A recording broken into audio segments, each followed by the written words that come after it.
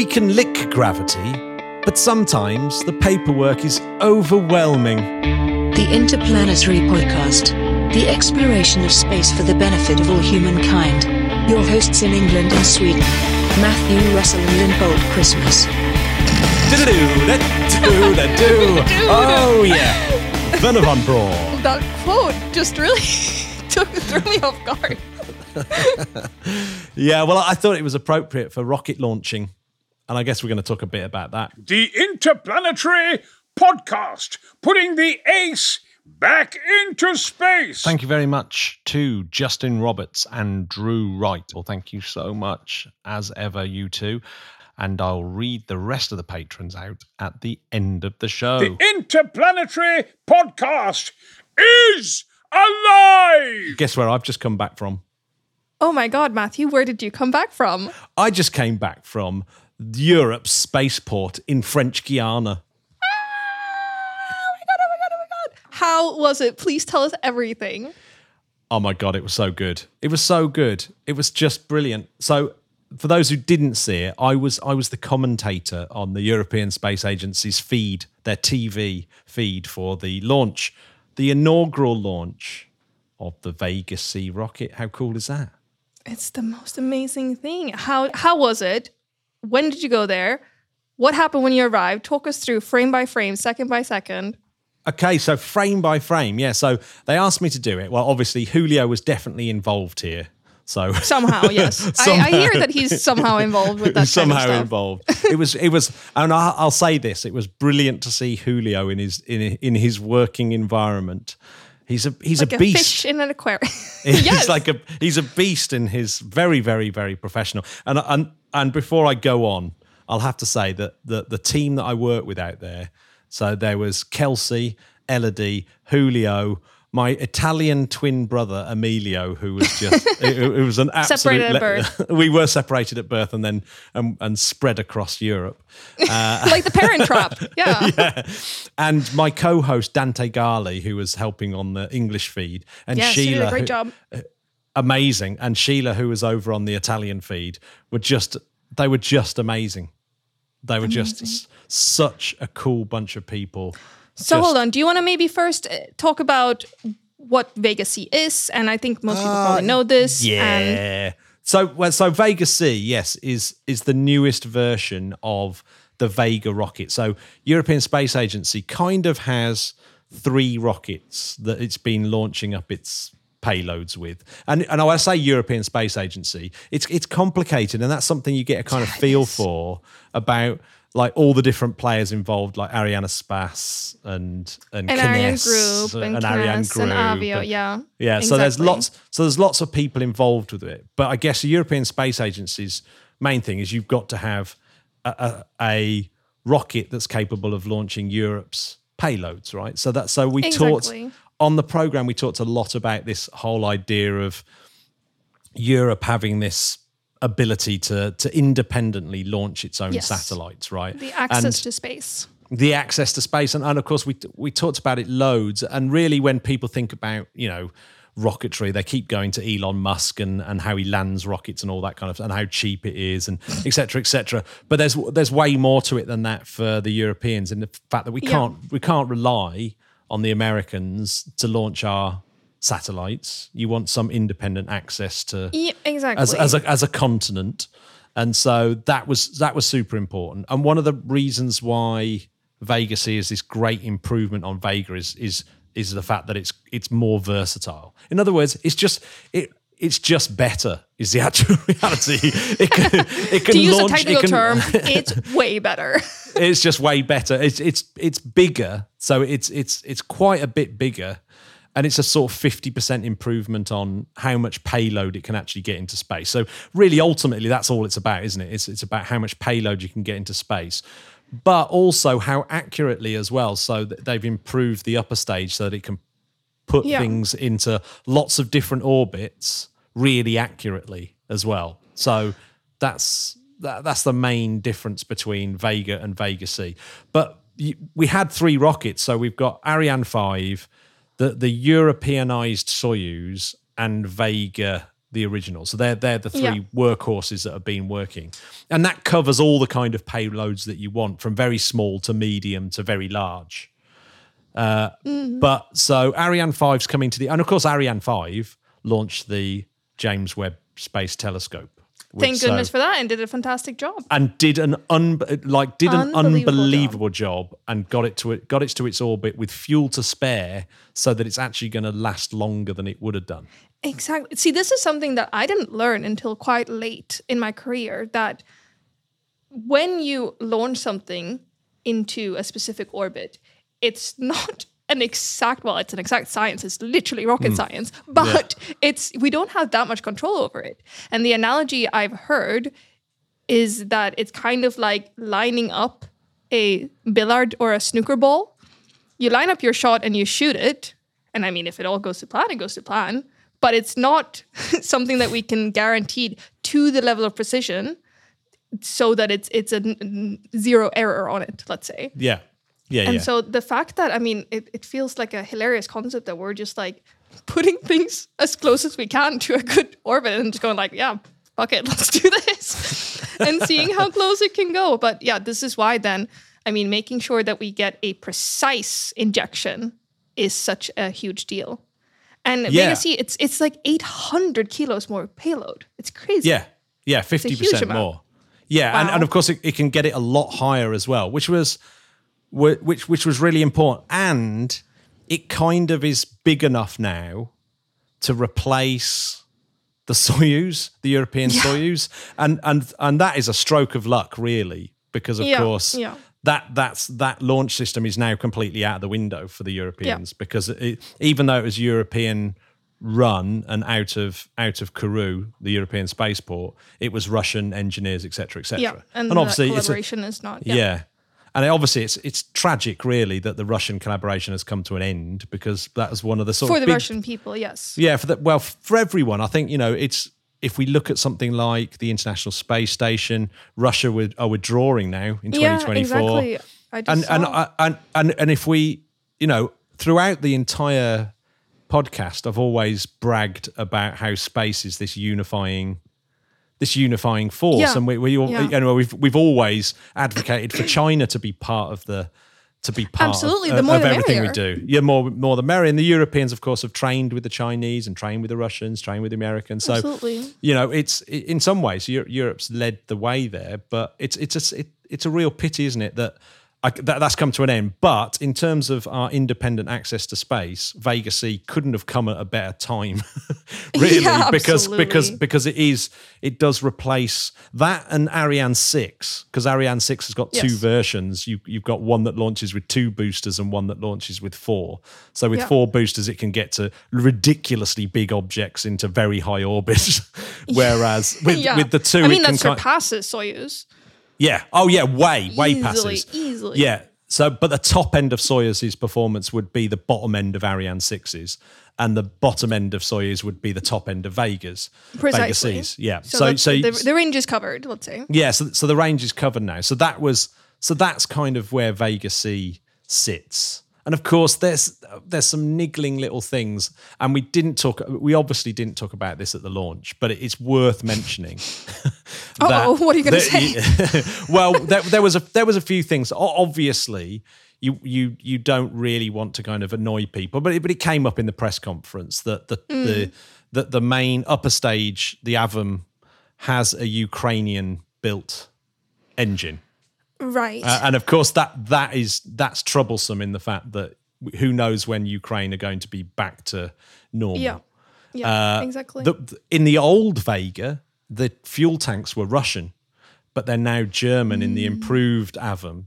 So that was a major win because right now that would be a very serious situation. So they'd already been moving in the right direction there in terms of getting it all under a European roof, and it really has involved way more European countries than before. So there was by a long shot, yeah, absolutely. So there's lots and lots of different countries that are involved. And like even Ireland, even Dublin, they make the telemetry system. And Sweden. And Sweden, Sweden. Yeah. Oh, yeah, Sweden. So So challenge. in fact, which bits to which bits to Sweden do? Where's your If little I flag? remember correctly, I think it is the payload Onboard adapter, computer. The onboard computer, even. Oh, what's that? Yeah, the payload adapter, the vampire, The vampire, very badass. and the onboard. And the onboard computer. That's pretty You're significant. welcome. Clearly, Yeah, I well- myself did it. It's kind of like when people have a football team and they're like, yeah, we did really well today, and they like insert themselves into the collective pronoun. Yeah, I think me did a really good job at the the onboard computer and payload adapter. Yeah, I believe it's 13 countries in total that took part in this one, which That's is more, amazing. which is more than before. And obviously, Yeah. it's got a much bigger payload fairing as well, which was And as always, sorry. I was just about to say, which was hilarious for this launch because the object going into space was tiny but very dense. Exactly. And so you've got this massive fairing and virtually nothing inside. Something there's It was nothing about. It's like when you order things on Amazon and you get this huge parcel and then It really was that. just It was. It really was the ridiculous, oversized box from Amazon, Yeah. and opening it up and finding. Well, it was like it's like finding a little tiny pea inside a Kinder Surprise egg. Yeah, One of those. exactly. Yeah, it was. But it was also- good.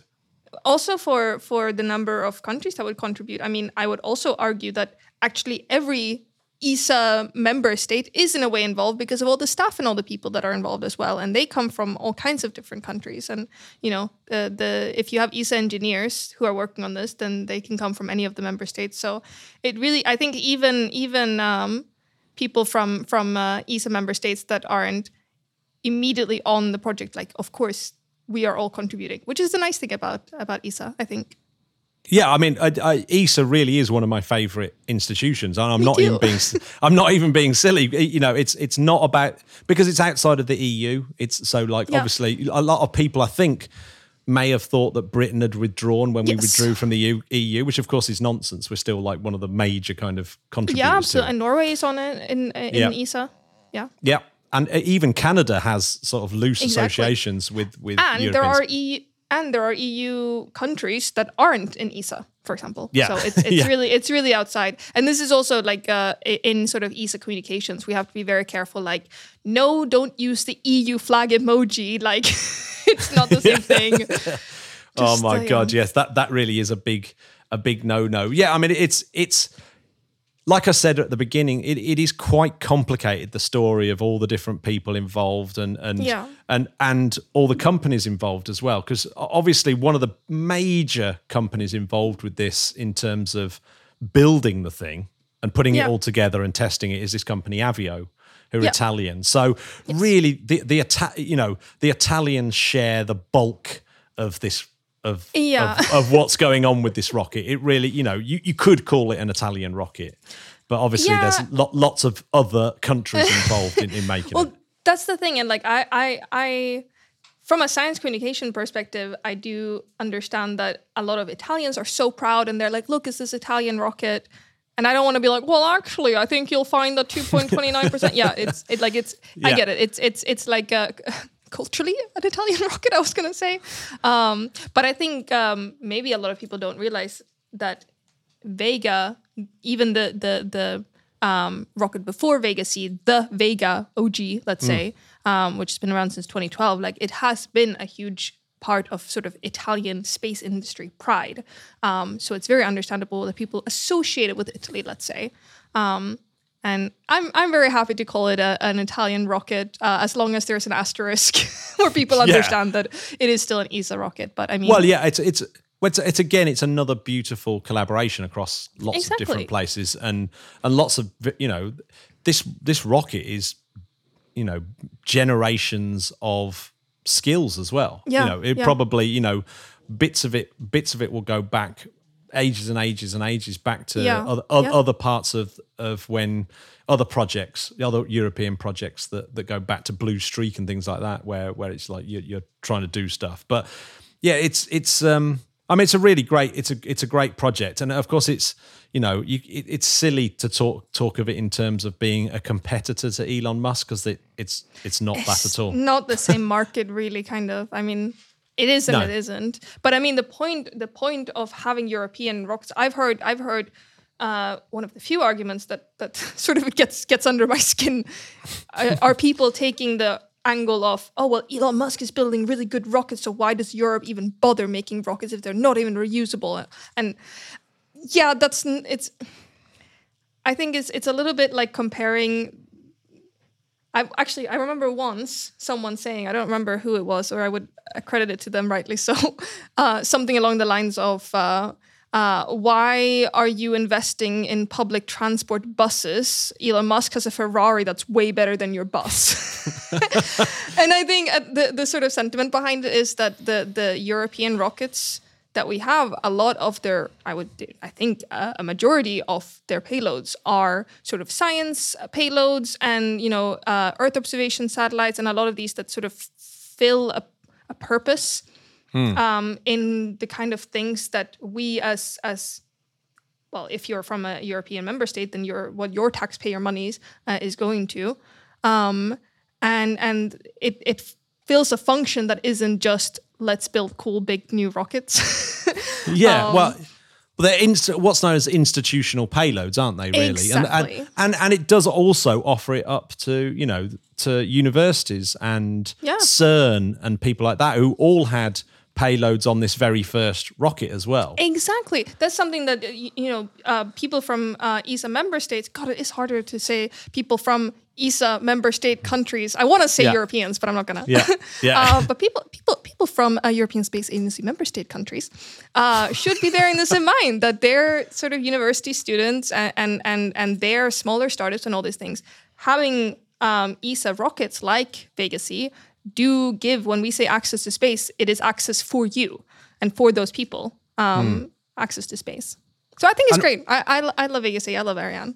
Yeah, and what made this launch really cool and different to normal launches that you see, particularly for a long time actually, is that this one was really under the. It was being managed by ESA. So, as a European Space Agency, so normally it would be Arianespace that would be looking after the launch itself. I mean, again, it gets really complicated, doesn't it? That the handover the launch architect on the launch and at the moment of launch, it goes to someone else. But anyway, because it's an inaugural launch, they're actually, not only are they launching a payload, but really the mission is about testing the rocket. Whereas now it'll just be about launching payloads for clients, and they can be commercial, they can be institutional, etc., etc. But this one was all about launching a rocket to see if the rocket worked. Yeah, so the rocket itself was a bit of the payload. Yeah, the rocket itself is the payload. Yeah, like how well is it going to perform all the way up? And of course, some bits had never flown before. So the P120C, what was brilliant about that was that it was a double whammy. So we mentioned this. Dante Gali put it really well. It's the fact that it's part of the Ariane 6 as well. And so without even flying Ariane 6, parts of the Ariane 6 are already flight qualified. So it's like, we know that bit works now. Great. It's done. It's done. At the Zefiro 40 as well, which was a new stage, much bigger than the second stage on the original Vega. That was that got qualified at the same time, and so it's there was loads of things in there that were really important. And for an inaugural launch, it went really, really well. Were there any errors, any sort of mishaps or hiccups? I don't remember that there be. Well, this was interesting actually. We had a sort of discussion about. Do you, at the end of it, when the payload has been delivered, do you call it a nominal? That flight was nominal. We've had a successful mission. And it's like, you might not. The actual reality is, until you've got all the data down and you're pouring through the data, you might find something that you might go, actually, this really wasn't nominal. And that the flight computer or because the flight computer does loads of things as well. Like it would, if something's going wrong, the flight computer will try and the Swedish onboard computer. The Swedes, so clever. That the programming, whoever does the programming for it, the actual flight software, if things go out of kilter, it will still always try and complete the mission as best best it can. Little trooper. So like if a stage massively underperforms and you're way off target, it will still carry on going. And so we were Sounds unsure like it could whether go wrong. Yeah, well, exactly. Well, it's the flight. We were still unsure whether the flight director would call it an end of mission, which was one of those things where you'd be watching the screens and you think, I've got to say something because it's massively under the nominal curve. Yeah. But what if you say something, then what is that then going to? You got to be careful that you're not speculating as well. You can't, because you don't know whether it's the data coming down or the way that the data's being processed. There's lots of different reasons. Yeah. So you can't just sort of rattle off any old. Oh, it might be this. Probably this. Whatever. It's probably this. I really did have to. That was me going against my comfort zone. I love a bit of speculation, but it was. But it was so stressful. I'm glad that if I mess up my programming, it's like, oh no, this planet is a bit blurry. Yeah, I know. That's like the level. Planet emergencies don't happen that often. Yeah, well, it seems to me that like rockets, that the most common one is an overflow.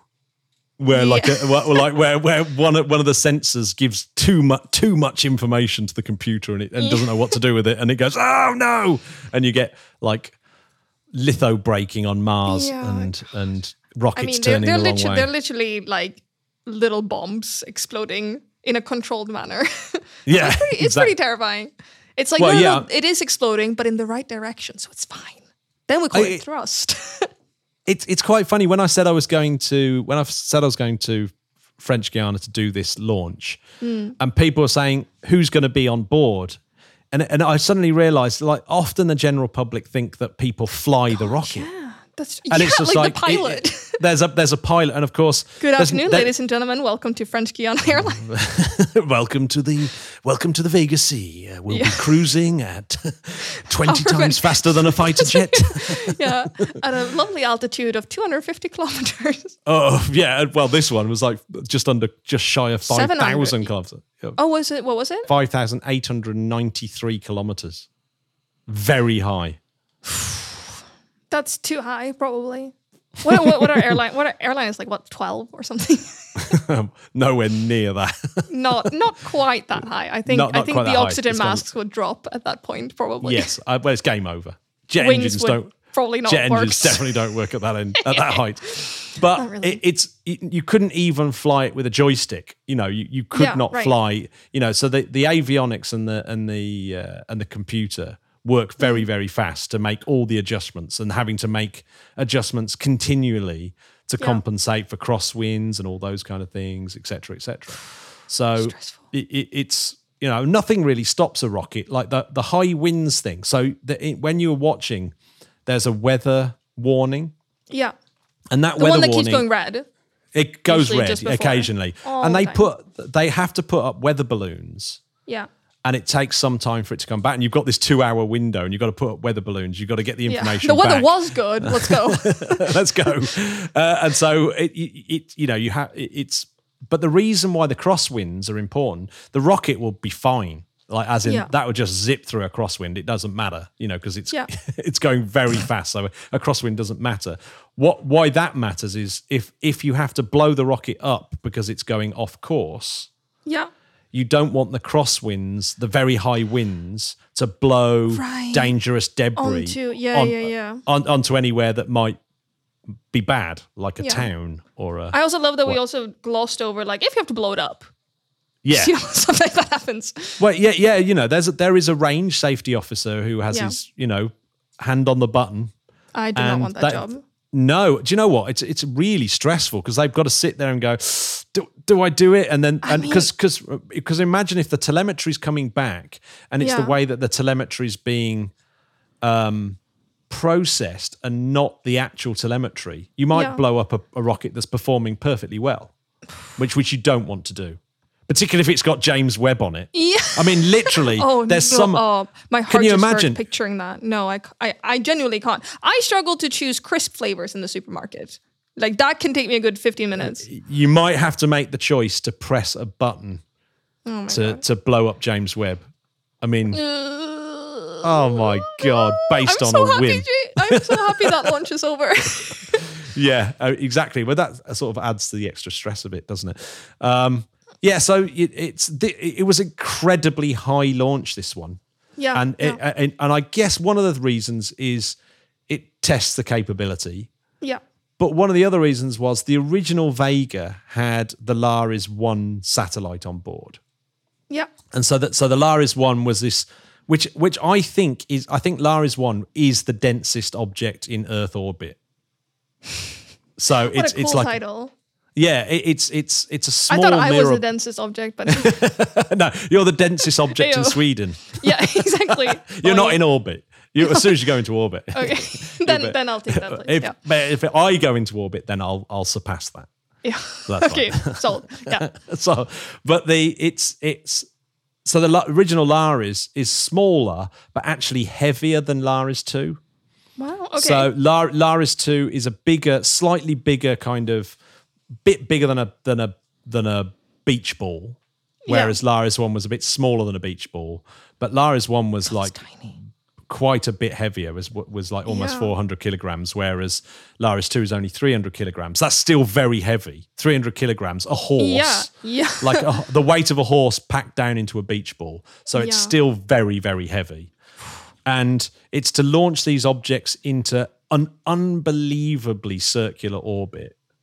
And the whole idea of these objects is to measure gravity, is to measure the effects of gravity. Yeah. So it can be done better at this much higher altitude.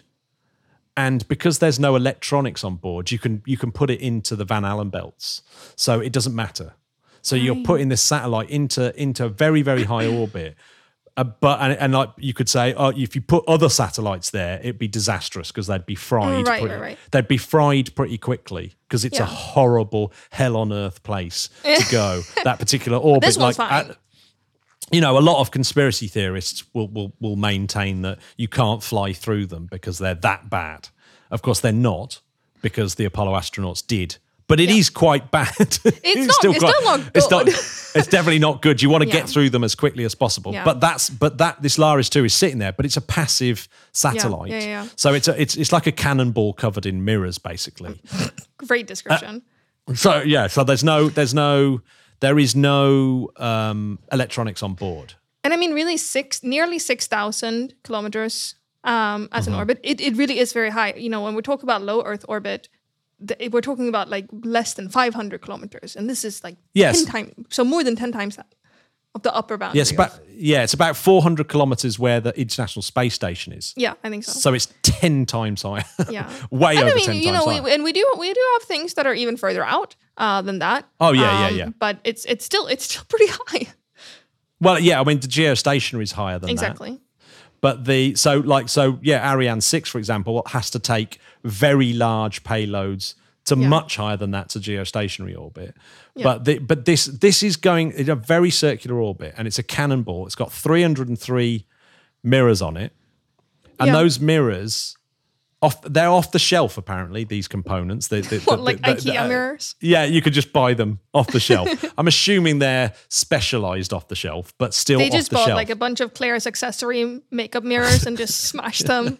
They just super bought them glue. off a mirror ball company. Mirrors are us. Yeah. They're retro reflectors. So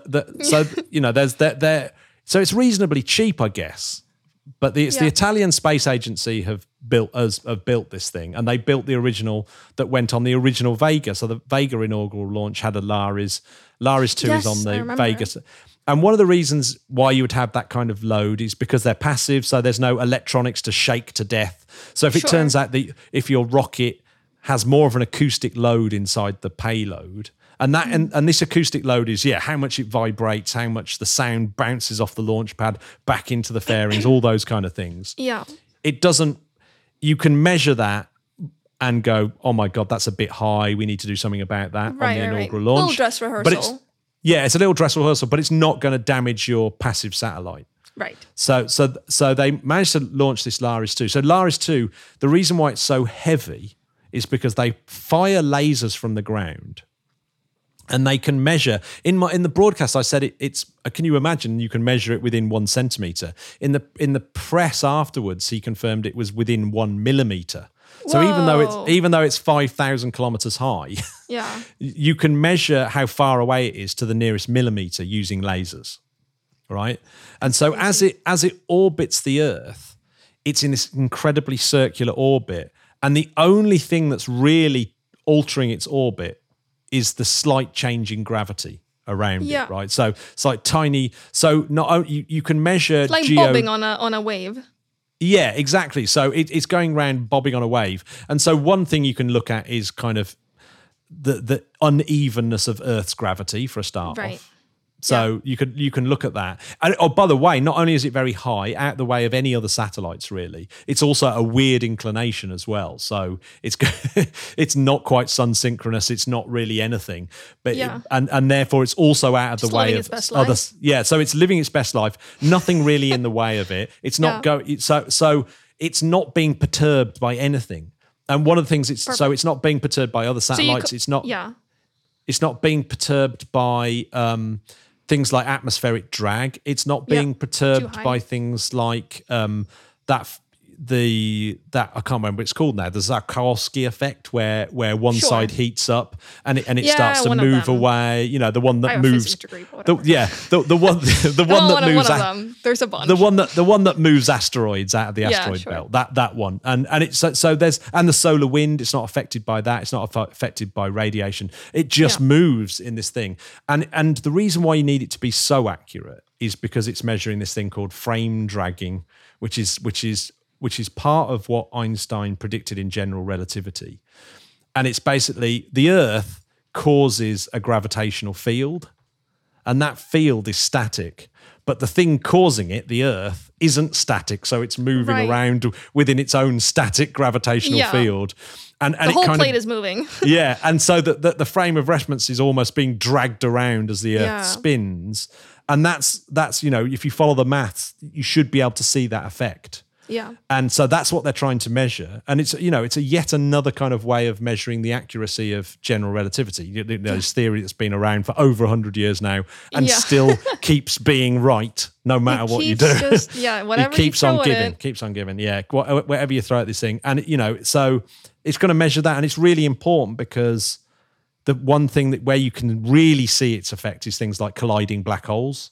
So the colliding black holes and what LIGO sees and how you interpret those signals coming into LIGO, you would need to know really, know how to effectively measure frame dragging. So, even though it's an inaugural launch, this does seem to be a pretty neat little satellite. Yeah.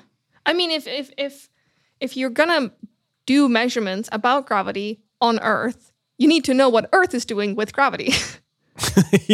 That's the long and short of it. Exactly. And also, I guess you get information about like all these kind of the way that the Earth's gravity is actually set, and so you can plan satellite missions better, et cetera, because you know what the gravity is like around Earth. So it's a neat little thing. Now the extra bonus was there were 6 little CubeSats. I was going to ask. So there were more than just one payload. Yeah, so you've got this major payload, like the primary payload. Yeah. And when that was released, you got all the Avio guys and lots of the people there, and all the Laris 2 Italian Space Agency people. They were all jumping up and down in glee because for them that really was they went home afterwards. It was the rocket tested and and everything else and the payload released and in the right orbit, etc. So there was a lot of joy. However, for me, actually, I found that the CubeSats just as exciting. I thought there were some really cool missions in the CubeSat ones. And the way that they chose those missions, they sort of said, who wants to put a CubeSat on this inaugural launch? Yeah. And it's like, we're going to the Van Allen belt, so this is going to be hideous hellhole radiation. So the beginning of an Indiana Jones movie, like, we're going to do this terrible thing. We have no equipment. It's super dangerous. Who's in? And everyone goes, who's in? Yeah, we're in. So it's like, well, let's send up a bunch of CubeSats that actually use that orbit. Well, that want to go there. Yeah. let's have a look at this orbit. And they dip down to a slightly lower orbit to get it out of the way of Laris 2, because the CubeSat's the opposite to this cannonball. They do get spun around by things like they probably don't want that to smash into them. Exactly. So getting it out. Object Exactly. So they're stuck in the same inclination, because the one thing you really can't change is your inclination. When the moment that's chosen, you're kind of stuck there without enormous energy to change it. Yes. So they dip it lower down. So they're in lower orbit, these CubeSats. And there was things like plants. So little plants growing on a CubeSat to see the effects of radiation. Yeah. I mean, that. Yeah, and there was consumer electronics to see how long, certain chips will last in radiation. So those were the sort of, payloads that were going into this radiation hellhole. So again, a bunch of CubeSats flown by, people like yourself, postgrads at researchers researchers at universities who, I cannot think of anything cooler than watching the telly and seeing like a few years of research being launched by a rocket into space and actually seeing your payload go into space. I genuinely think that's super cool. That you look up at the night sky and go, somewhere up there, insanely high is my little CubeSat, and here's the little signal that it's sending back down to me. And so here's cute. the experiment. It is super cute. Did you get emotional? Cool. Did you get emotional during the launch? Oh, absolutely. Do you know what was really good about it? And I have to say, it was a real personal experience for me. In fact, when I first started there, because I had to do a week of rehearsals. Yeah, wow. They worked us to the bone. It was hard work. It was really hard work. Towards the end, it was like Morse code blinking SOS. Yeah, So we started early and we finished late. Yeah. And we partied hard. It was really great. They was honestly such a great lot of people to work for. Really, really talented, really hardworking, really kind of on it. None of us had any sort of crosswords. We all got on with it. They were super nurturing and nice to me. Because when I started, I was terrible. But by the time, but once I'd got caught up in the excitement of it, I started to be much. I thought I was getting much better. I thought you did a great job. Do you know what? I actually, I felt like I got through it and did a good job. And it was like when I first started, I was thinking, oh my God, I'm going to be terrible. This is going to be terrible. Let me go home. Because Emilio was such a pro. Like that guy is like, he's like a real pro at doing that kind of stuff. And I could hear him in the other commentary booth. I was going, oh my God, I'm going to be terrible. But yeah, so But yeah, during the launch, obviously I had Dante next to me and Sheila was in the other box.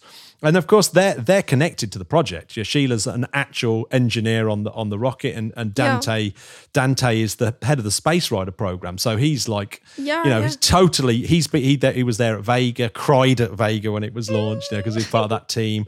And he was in the commentary box with me. You could really feel the emotion, and the fact that do you know? Here's a fact that was odd: was Vega has never had a during the countdown. has never had a pause in the countdown. Really? And so so this was the first time that had happened, and like it was like, oh no, no. And I tell you personally, I was going, this is a nightmare, because I've obviously taken time off work, and actually. And actually, I couldn't afford it not to be like launched Today, then and then. I was thinking, oh my God, if I have to phone up my boss and say I've got to stay in South America for another week, I'm doomed. You won't have a job to go back to. So I went down to the flight director and said, this has got to fly, whether it's. And then the flight director was like, fair enough. Okay, I'll give you a green light. Matt, he actually went round to everyone and said, Matt needs to go home, so we're going to get this off the ground regardless. Yeah. So there was two holds on it, and so we got right to the wire with the final part of the launch window, which was 13 minutes past 13 on the 13th. Lucky 13. And lucky 13 for Italians. For the British, 13 is a terribly unlucky number. For the Italians, apparently, it's lucky. Oh, okay. Well, there you go. Then that's why it worked. And that's why it worked. So it was problem. 13. It was 13 eventually. UTC, I'll point that out. Not local UTC, time. yeah. How was it arriving there? Like the experience, did you did you get to see some of the other things on the spaceport? Like, did you get to do some sightseeing, let's say? Do you know what? I went there 4 years ago, almost exactly to the day, to see the P120 being tested. Oh, the firing test. Oh, God, the firing test. test. How long ago it was? Goodness gracious! Yeah. I remember that. So that was 4 years ago, and I went there, but it happened a week after I was there, so I didn't get to see that. But I did get a sort of guided tour of all the facilities, and I wrote an article for Spaceflight magazine, and and talked about it on the podcast as well. So yeah, that was absolutely amazing. I got to go to the Vega C launch pad while the rocket was in the mobile gantry. Didn't get to go inside the mobile gantry. Did you get to touch it? If only. Sheila did. So I went with Sheila, and Sheila went in, and you see her touching the fairing as part of the introduction. That was so, but we weren't allowed in. So me and Emilio sort of just stood outside.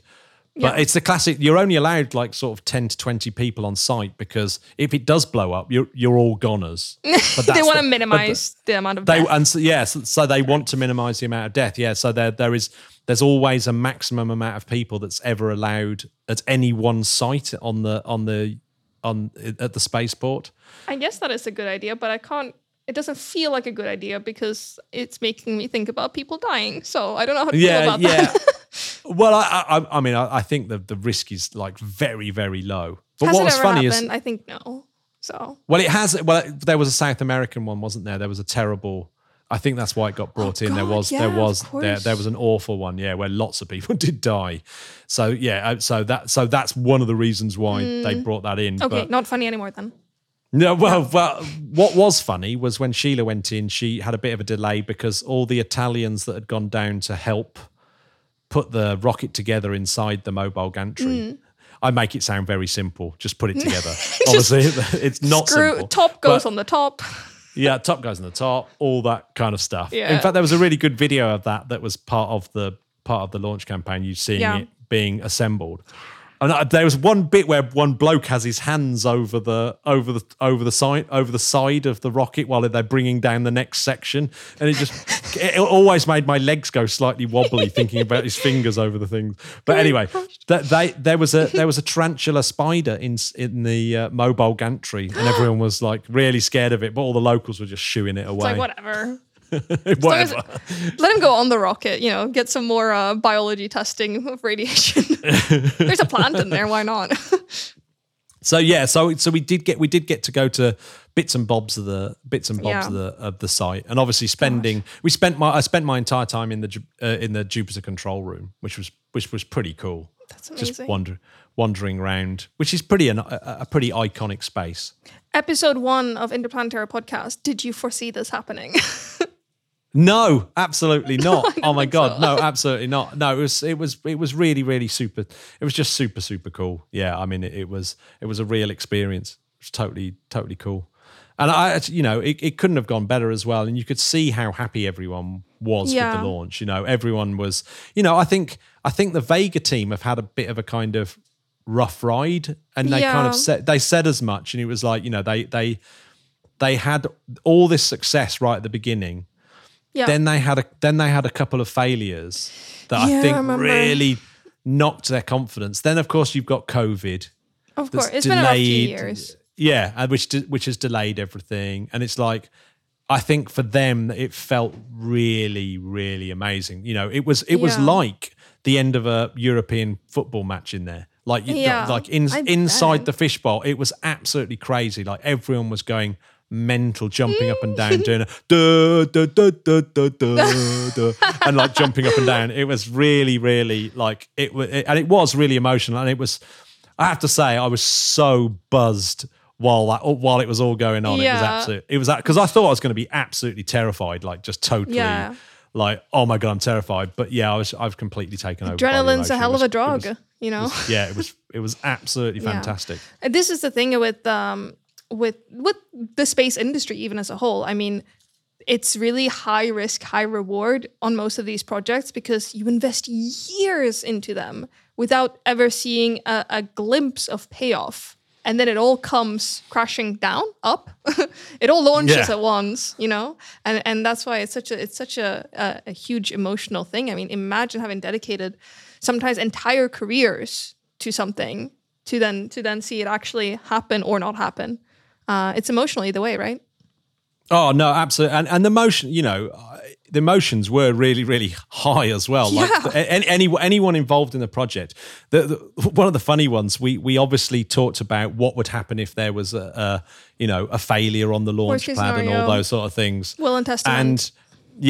And Sheila could barely cope with it. She just couldn't. She couldn't even. Just like, don't talk about it. She just don't even talk. Just don't even talk about it. It's like, but we've got to talk about it. Yeah. What? And there's me going, it'd be really fun if it blows up on the launch pad, and everyone's looking at me. No, I never said that. I You never just said thought it. that. You just thought it. I just thought. No, I really Intrusive was dreading Yeah. something horrible happening because obviously it puts a massive downer on the whole thing. I definitely wanted to be part of something that was Yeah, of course. successful and just awesome. So I think a disproportionate amount of time. I spend a disproportionate amount of time thinking about the Ariane 5 maiden flight that failed. Was it 96? Just that must have been so depressing. noises. I don't have words. I'm just Yeah. I know, absolutely. It must be. I mean, yeah, my heart really does go out to anyone who's like on a space project and it blows up on the launch pad. But of course, that is going to happen. Yeah, that happens. or really because- any failure at any point from start to finish. Yeah. No, absolutely. And of course, you get really odd ones like, very expensive space telescopes that suddenly lose a reactor wheel and then So weird they're when that finished, happens. yeah. They try and correct and then the software's the wrong way. A software update has somehow put it that they're correcting exactly in the opposite direction to which they should be correcting, and then it just tumbles and smashes itself to pieces. All of the space is hard. It's definitely a hard thing, but what is amazing is just how much our lives are completely entwined with it. We've talked about it loads on the podcast, but this is a classic example that the Europeans launch a lot of Earth observation satellites from the European spaceport, and they are incredibly important in terms of understanding global warming, climate change, helping farmers get the best out of their crops. Yeah, flood alerts. Helping in disaster relief, helping in things like, making sure that the planet is being run properly, and forest fires is usually relevant during climate change heat waves. It's almost annoying because I think a lot of people sort of perceive the rocket industry as somehow being it's a rich man's game, or it's a waste of time, and it's like it really isn't. It's absolutely. We might not even know about global warming if it wasn't for our fleet of space telescopes, right? We're not sending up empty rockets. The rockets have things in them. I think a lot of people do watch rockets for rockets' sake. Yeah. But really, the only thing they're about is getting a payload into space. When you see something like the Vega C when it was there, and it's a small rocket, but it's still massive. It's still pretty big. it's still pretty big. It's 35 nearly meters, 34.8. The best analogy for that, if you're trying to think of it, is the top of the Statue of Liberty's head down to her toes is the same height, and it's the same weight. Oh God! So it's like and it flies. And it flies, and like most of that flying is of course to carry its own weight. The horribleness of the rocket equation, and you're just getting this beach ball sized object into space. It's an incredible achievement to do that. But I think sometimes people don't realise that even though we live in the modern world, the physics hasn't changed. The rocket equation is still the rocket equation. No, that's it. We've been going to space for less than 100 years. We have not been to space for a very long time. We're still babies in learning how to do it. I think progress in space is slower than, say, progress with the internet or mobile phones or anything digital.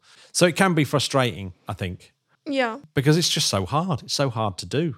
You have to build an entirely new rocket to get a cannonball slightly further up in orbit. Sounds to do stupid when you science. put it that way. Yeah, well, you Why know, are we it just doing those? you can understand why there's a degree of skepticism in the public, but these things are like massively important. Couldn't. If we talk about like comparing progress in let's say digital communications, but we use satellites to do those things. So I mean, like how fast would progress be without the internet? Well, yeah. Well, a classic example, of course, is global positioning. Exactly. And the Europeans have their own Galileo system launched by these European Space Agency rockets. The Thank you Ariane very much, European rockets. Space Agency. So you know it, and so we have our own independent global positioning system that enables us to do stuff.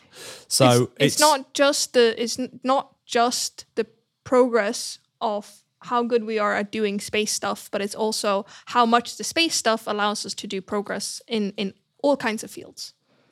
Yeah. Well, there'd be no good. I mean, imagine life without Google Maps now.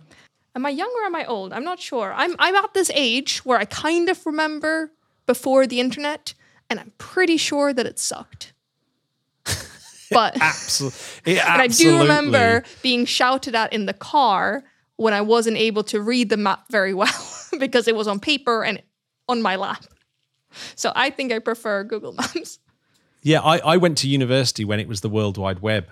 Before the World Wide Web, when it was just the internet. So you could just about connect to other universities using Kermit, I think it was called, and a DOS prompt. and you could maybe get some bits of Python programming, not even Python, it was Pascal that I was using. Yeah. That you could get some Pascal programming, proper vintage.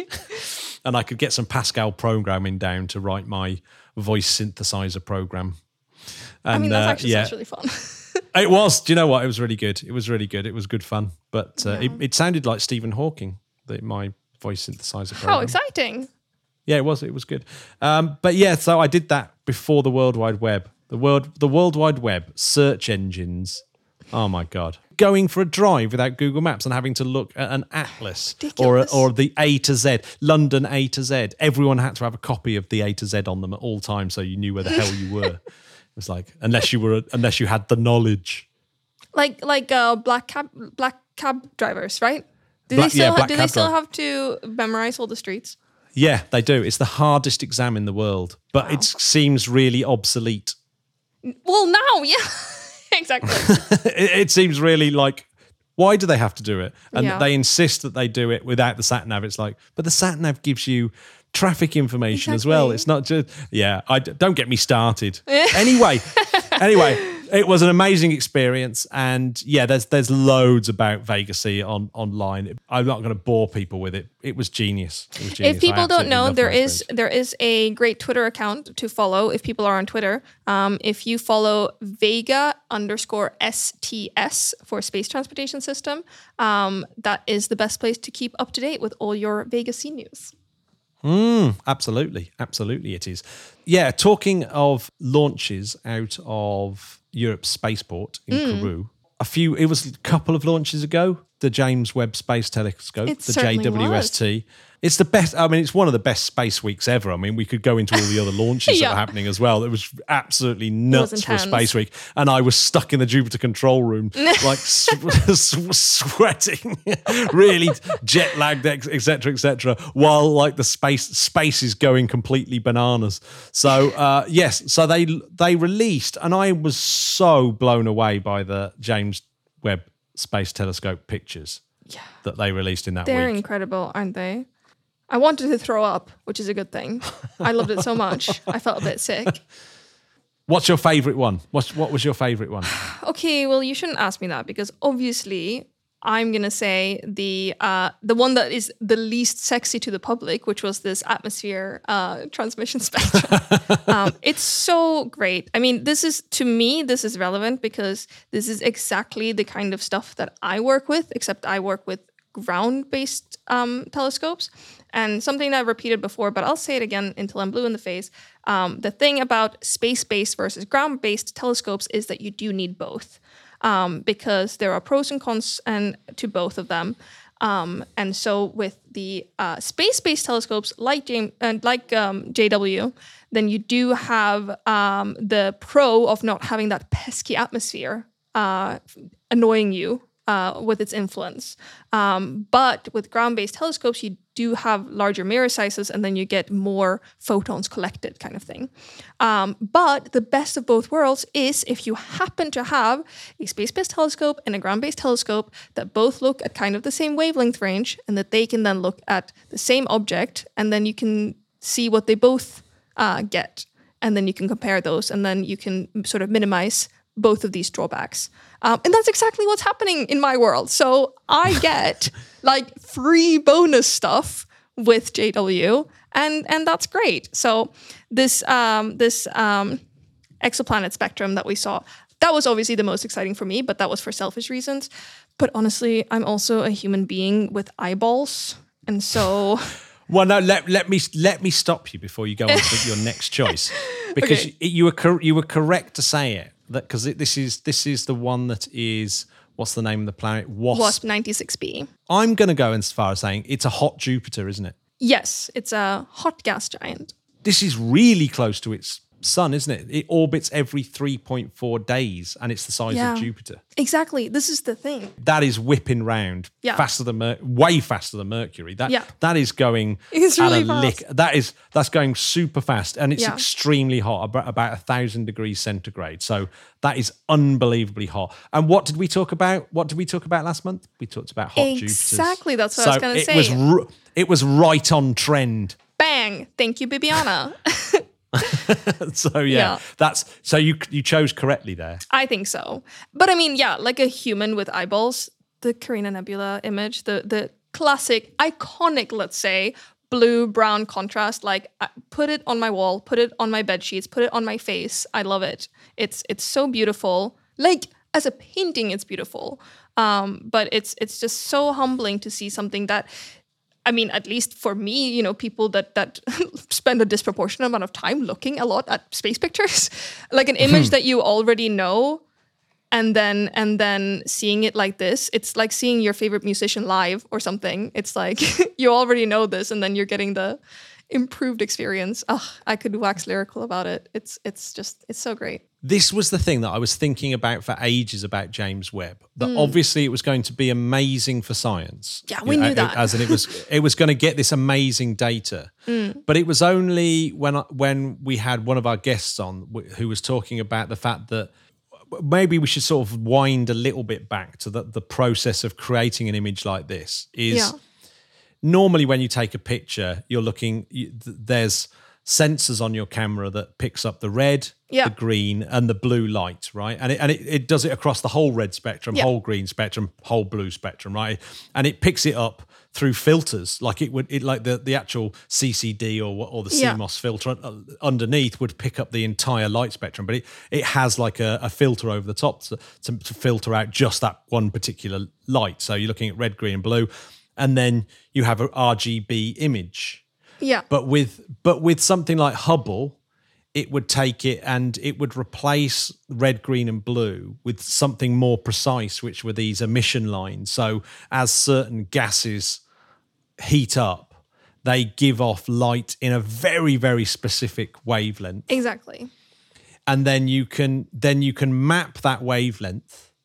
For example, hydrogen alpha you map it to red normally. Exactly. And oxygen you would map to the blue, precisely. et cetera. And then you would put that together, and then you get an image that has a lot of detail in it. Yeah. More detail than you would see if you just took an RGB image of the same thing. Precisely. Now, the thing that I always used to think is maybe we would just see infrared images from James Webb, but it does the same thing. It takes emission lines, and so you can stack the picture and map it against these various different colors, and so you can bring out all that amazing detail that you can on Hubble, except it's even more detailed, and goes to different wavelengths. So you can even combine Hubble data and James Webb data and have even more structural. It's all about eking out the structure of these things, isn't it? So you're trying to get to the structure of what's out there, and you can see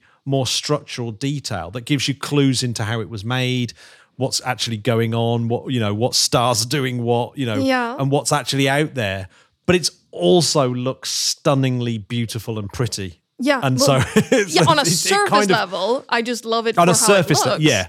on a surface level, it's almost an exercise in science communication, isn't it? Yeah. It's like it tells a story that's incredibly compelling in terms of that's what's out in space. Yeah. I always refer to these things of like the Taj Mahal in space, that if you could look up and see nebula with your eye, these are beautiful objects. You don't even need to leave your back garden to see the Taj Mahal of objects out in space. You can take similar images, obviously nowhere near as good, but you can take similar images with like £1,000 camera and telescope setup.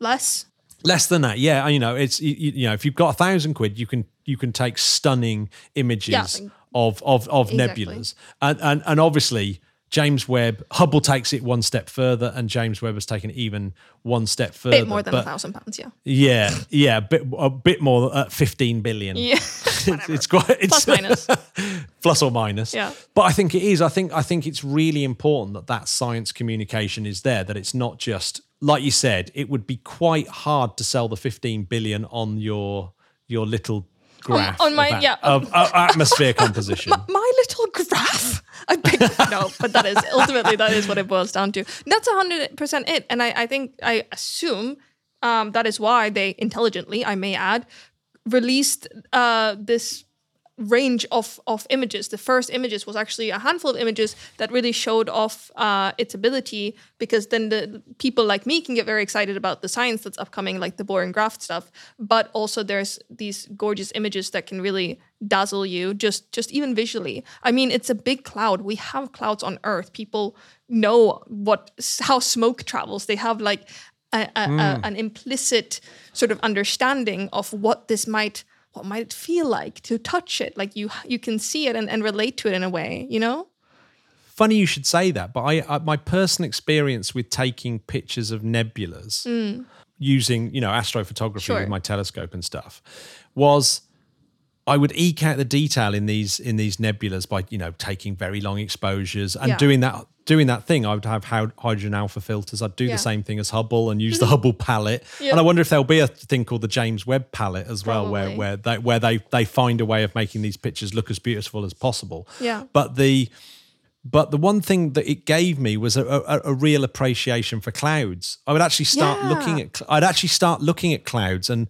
seeing how they move and form, and actually be like a bit like staring into a fire sometimes, where you look into a fire and you're just transfixed by it.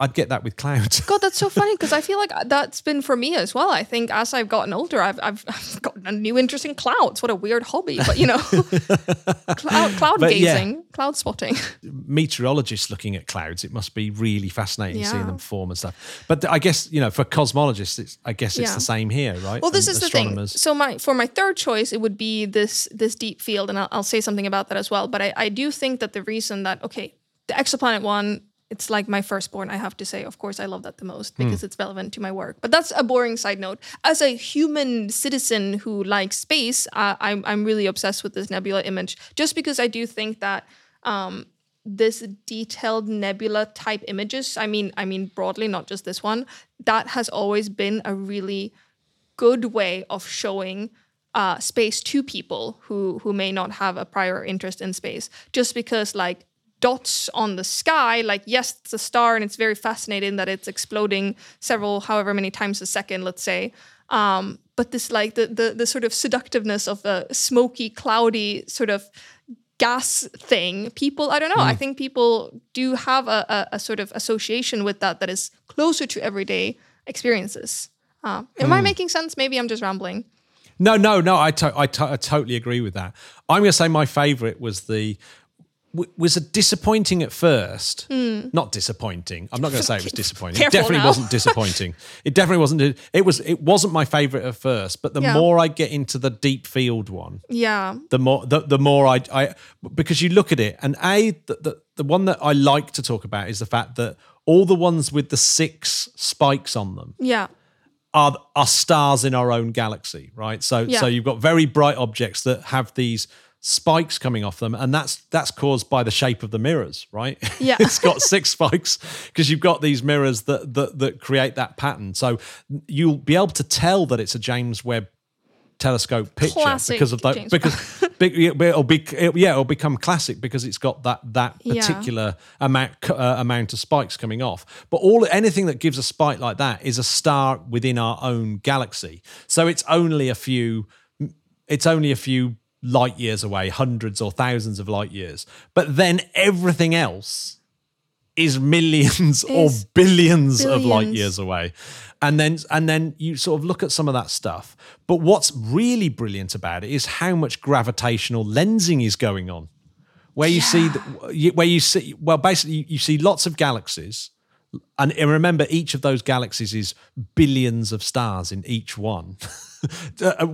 Just billions hundreds of billions in each one. And you're looking at them. And then you look deeper and deeper. And then there's these ones that are all stretched out. And that's because they're being bent around all the gravity that's in front of it. Exactly. And being lensed in a bizarre way. And so you get all these weird streaks that look like photographic artifacts, but they're not at all. They're actual gravitational lenses. They are crazy. real from massive objects between us and the object that's being measured. It's just and ludicrous. then you get very tiny red dots that when you zoom in are galaxies that are 13 billion years old. My Twitter feed has been going crazy over these. Yeah. And they've managed to measure the spectrum of those the spectrum of light from those galaxies. So they know what they're made of. 13.3 billion years. And that's already stuff that's coming off James Webb Telescope. It's hasn't been up. Yeah, exactly. This was like Been working a few weeks, and it's Exactly, at already time of pouring recording. out this stuff. It's, I mean, if I was a Oh my cosmologist right God. now, I would be I'm only losing my mind at like 75%, but I would be 110%. I saw a really good analogy for these really, really old galaxies. It was hold on. I'm actually gonna get the name of the person who said it just to properly credit them. I saw a tweet by someone who's called Juan Carlos Munoz, who is ESO, the media officer for ESO, the European Southern Observatory. And they made a really good comparison that I hadn't heard before that I'm 100% stealing. And he pointed out this thing where we say we're looking back in time when we're looking at these really old galaxies, right? But he pointed out that if you've ever seen a picture of, say, one of your grandparents when they were young, then it's not a photo of an old person, right? It's an old photo of a young person, right? You're not looking back in time. You're just seeing a picture that was taken long ago, or in this case, light from a long time ago, showing a young person as they were at that point.